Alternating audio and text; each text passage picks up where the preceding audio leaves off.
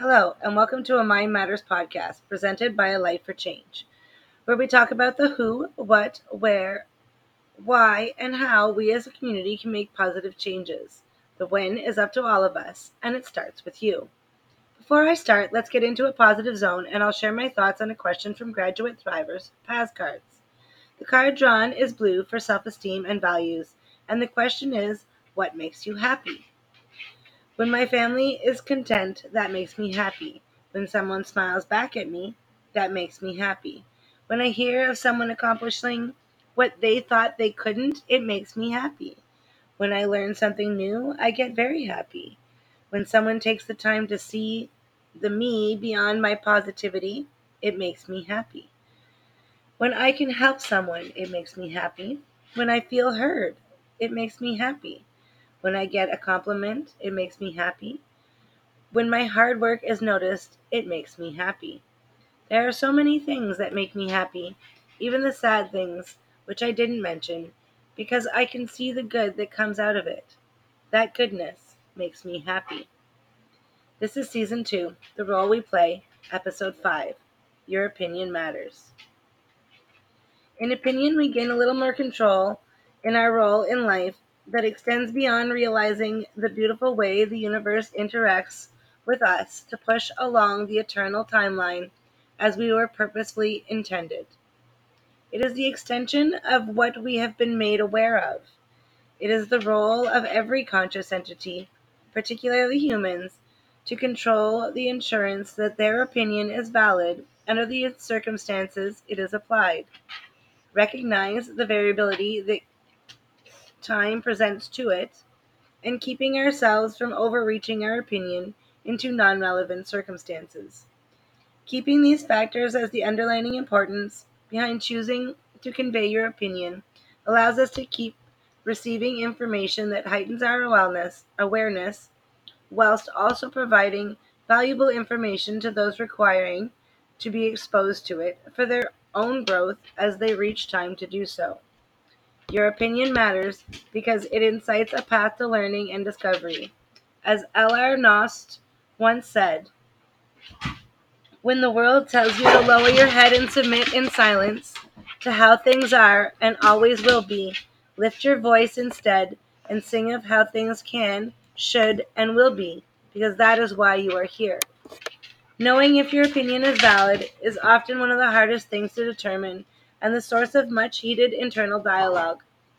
I struggle with this a lot, regularly questioning what right I have to my opinion or sharing it.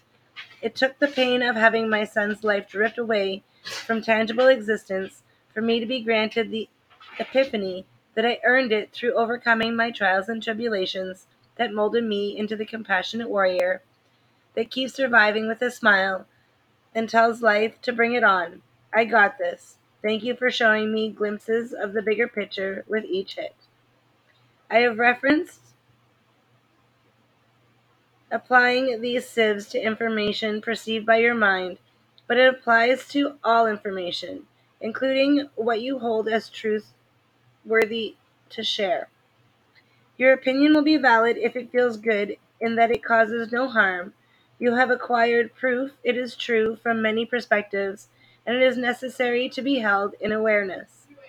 I know my opinions are valid because I took the time to find the good, a kind way to see how it applies to all the perspectives I allowed myself to experience while walking in every direction in the accepted world and the world cast into the shadows, and am seeing how necessary it is each time I hear society screaming for help, understanding why things seem so miserably close to the end of days when they just can't be.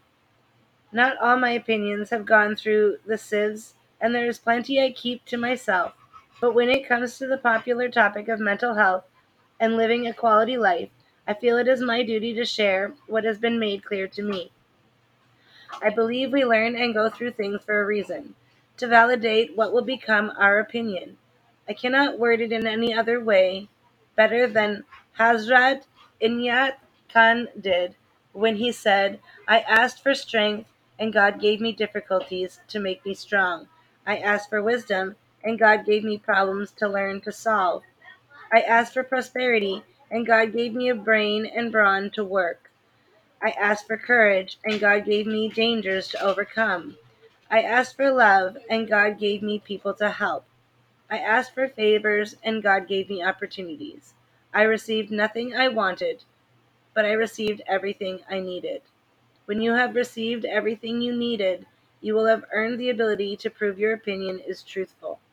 How necessary is it to be aware of your opinion is something that is felt before it is understood.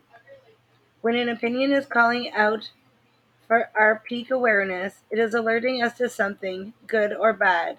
The feeling of necessity is a driving urge to understand and find balance in an upheaval of any sort, even pleasurable ones. It is your soul pointing out a wolf in sheep's clothing, or signaling there is a turn coming in the path that your design purpose map says you should be taking. Sometimes what we are being drawn to perceive isn't clear. It could be giving more knowledge to your opinion. It could be indicating an opinion is outdated. Or it could be urging you to share of your experiences to those who need to hear it. Don't doubt yourself. You will know if it is necessary once you turn off the alarm and take the time to process the feeling for what it reveals. In the topic of awareness, I explained how time changes what we know, which changes our opinion on things that relate to the gained awareness. Slavery is such a big word in humanity's history that most everyone has an opinion on it, but it is also one that changed over time. We have almost forgotten when slavery became part of humanity, as it was so very long ago, in a time much different than now, a time when the opinion was great fear of threat in the world that made people believe it was best to slaughter the entirety of what was deemed threatening, until a few compassionate souls challenged the extreme loss of life when it was so scarce already, changing the popular opinion to that of compassionately sparing life in exchange for servitude and honor.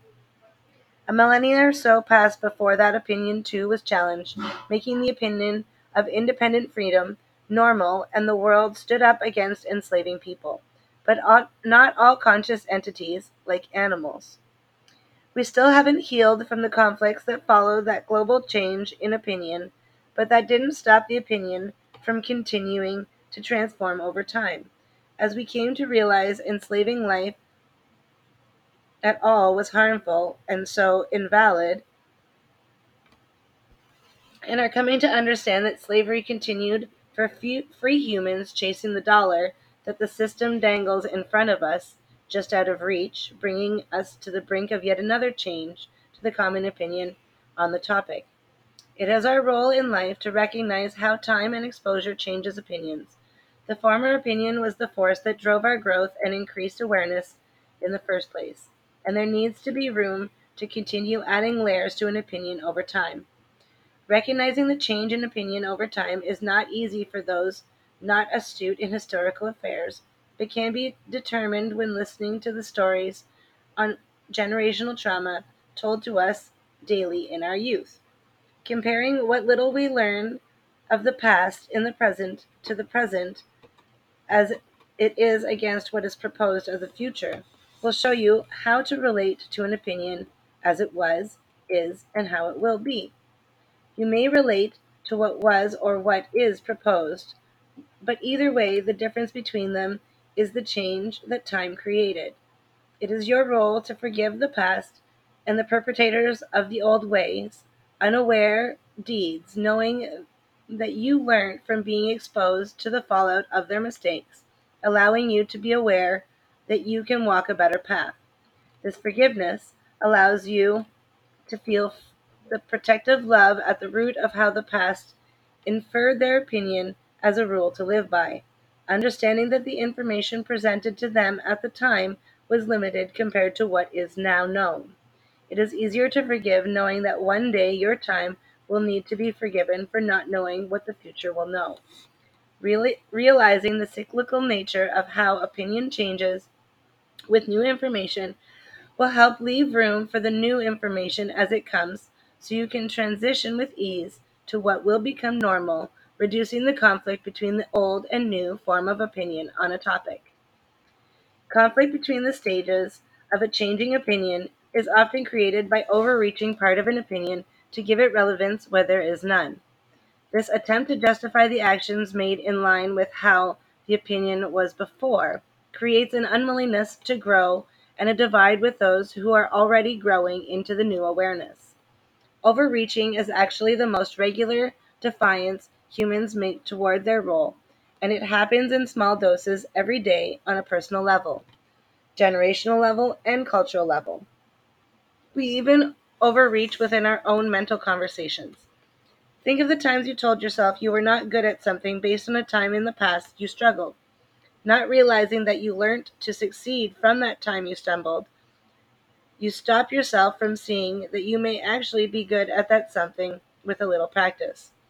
I used to say I wasn't a good cook because I burnt many meals, but it took removing my opinion to realize that I was a good cook. I just had a tendency to get distracted by many other things I had going on in the moment. Once I learned it wasn't my cooking, but my concentration, I was able to remove the opinion and learn to cook. Now I share recipes with others which never would have come to be if I kept reaching my opinion of my skill into my ongoing experiences. There are so many ways we overreach our opinions that it can be a wordy explanation, so I like to use examples from my life to explain the concept. But you can apply the idea to most anything. Raising children is a common place people tend to overreach, and I'm just as guilty, though I work really hard not to. When I was a child, I was bullied for the physical effects of an infant trauma. I learned young how mean people can be if they don't understand. Now I teach my children to be brave enough to disclose their reasoning when they choose to stand out, and if they cannot be brave, then to have the reservation on how they present their unique circumstances. I should never tell them to hold themselves back for any reason, but I fear they will go through the pain I did. I need to constantly remind myself that I learned to seek understanding because I was never understood, and they will learn something that makes them special from the pains they endure. My overreach stops them from experiencing what they will grow from, which is the basis of generational trauma. My experience is a little more open minded than most generational overreach is in a normal part of life. If you had a little when you were young, you will probably work yourself to the bone to give your children everything, not realizing that their need is your time for them to grow, living in a society that institutionally provides a blanket that blinds us to knowing who has not, while still hiding those who have as a carrot for the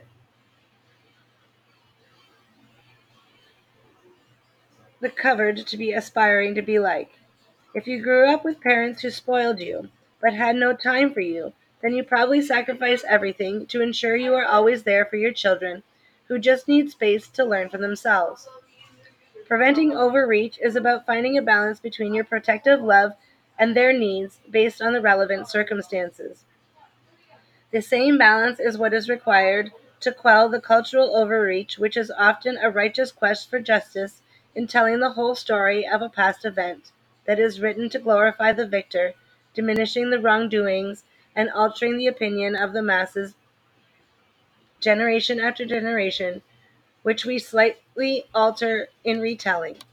Cultural opinion that drastically contradicts the opinion of an opposing culture has made it hard for people to understand which side in the truth, resulting in the formerly victimized culture to resort to showing the generations of demonized victorious culture with like deeds, making the victims of the offenders no better, leaving both sides wrong and little learned. The indigenous Americans in Canada and the Indus have found closest balance to rectifying knowledge about the past using open communication that ensures both sides are awoken to what their culture means to them, why they chose to hold their culture dear, and how it can benefit everyone to consider as part of how they live. And mostly, limiting persecution beyond a simple sorry, bar the aligned activist who cancels part of another culture in attempts to show penance. The way they have combat cultural trauma and opinion without overreaching was, has been so well taken that their former white enemies, if you will, wish they were redder by birth. We are proud to thank the indigenous for letting us use their land for so long, giving it both the known and original names on utterance. We are learning with each new day how to merge their connection to the earth, animals, and universe into our way of life, having been taught to understand instead of appropriate in appreciation. We can learn a lesson in our role in holding an opinion on all three levels of overreach from these cultures, showing us how to grow unified into new opinions of the future, growing together through each experience. All that I have shared herein has given you only a tidbit of knowledge as to how to maintain your role in life by continuing to develop your opinion, sharing it when it is necessarily good truth to know, and handing your opinion to the next generation with an open mind they will use it for good in their own way. It is up to you to decide how you form and use your opinion going forward. Opinions can be shared and held in common, but ultimately they are your own, and you must honor how they formed while still being willing to let them change. As I leave you to think on this topic, I challenge you to think about this mindfulness exercise until then as well. Reflect on the times in the past where you shared your opinion with someone. What made you feel you should? What were you sharing? An experience? A moral upbringing? A knowledge reference? A relatable feeling? A personal conditioning? Or a discomfort with the information that conflicts with one of your core values? In the past, how did you know when it was the right time to share your opinion? Have you ever been out of line when you shared, or were you sharing too much? I will close the conversation by drawing another card from the Positive Attitude Zone, pass cards for short. The question will be the opening question for next episode. The card drawn is blue for self-esteem and values. And the question is, what makes you feel loved?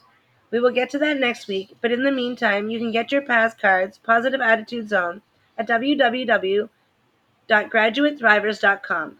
That's spelled capital G, small R-A-D, capital U, small I-T, capital T, small HRIVERS.com. Stay wonderful, wholesome, happy, open-minded, and natural, smiling as much as you can. Take care until we talk again. This has been Heidi Hardy on a Mind Matters podcast, created by A Light for Change.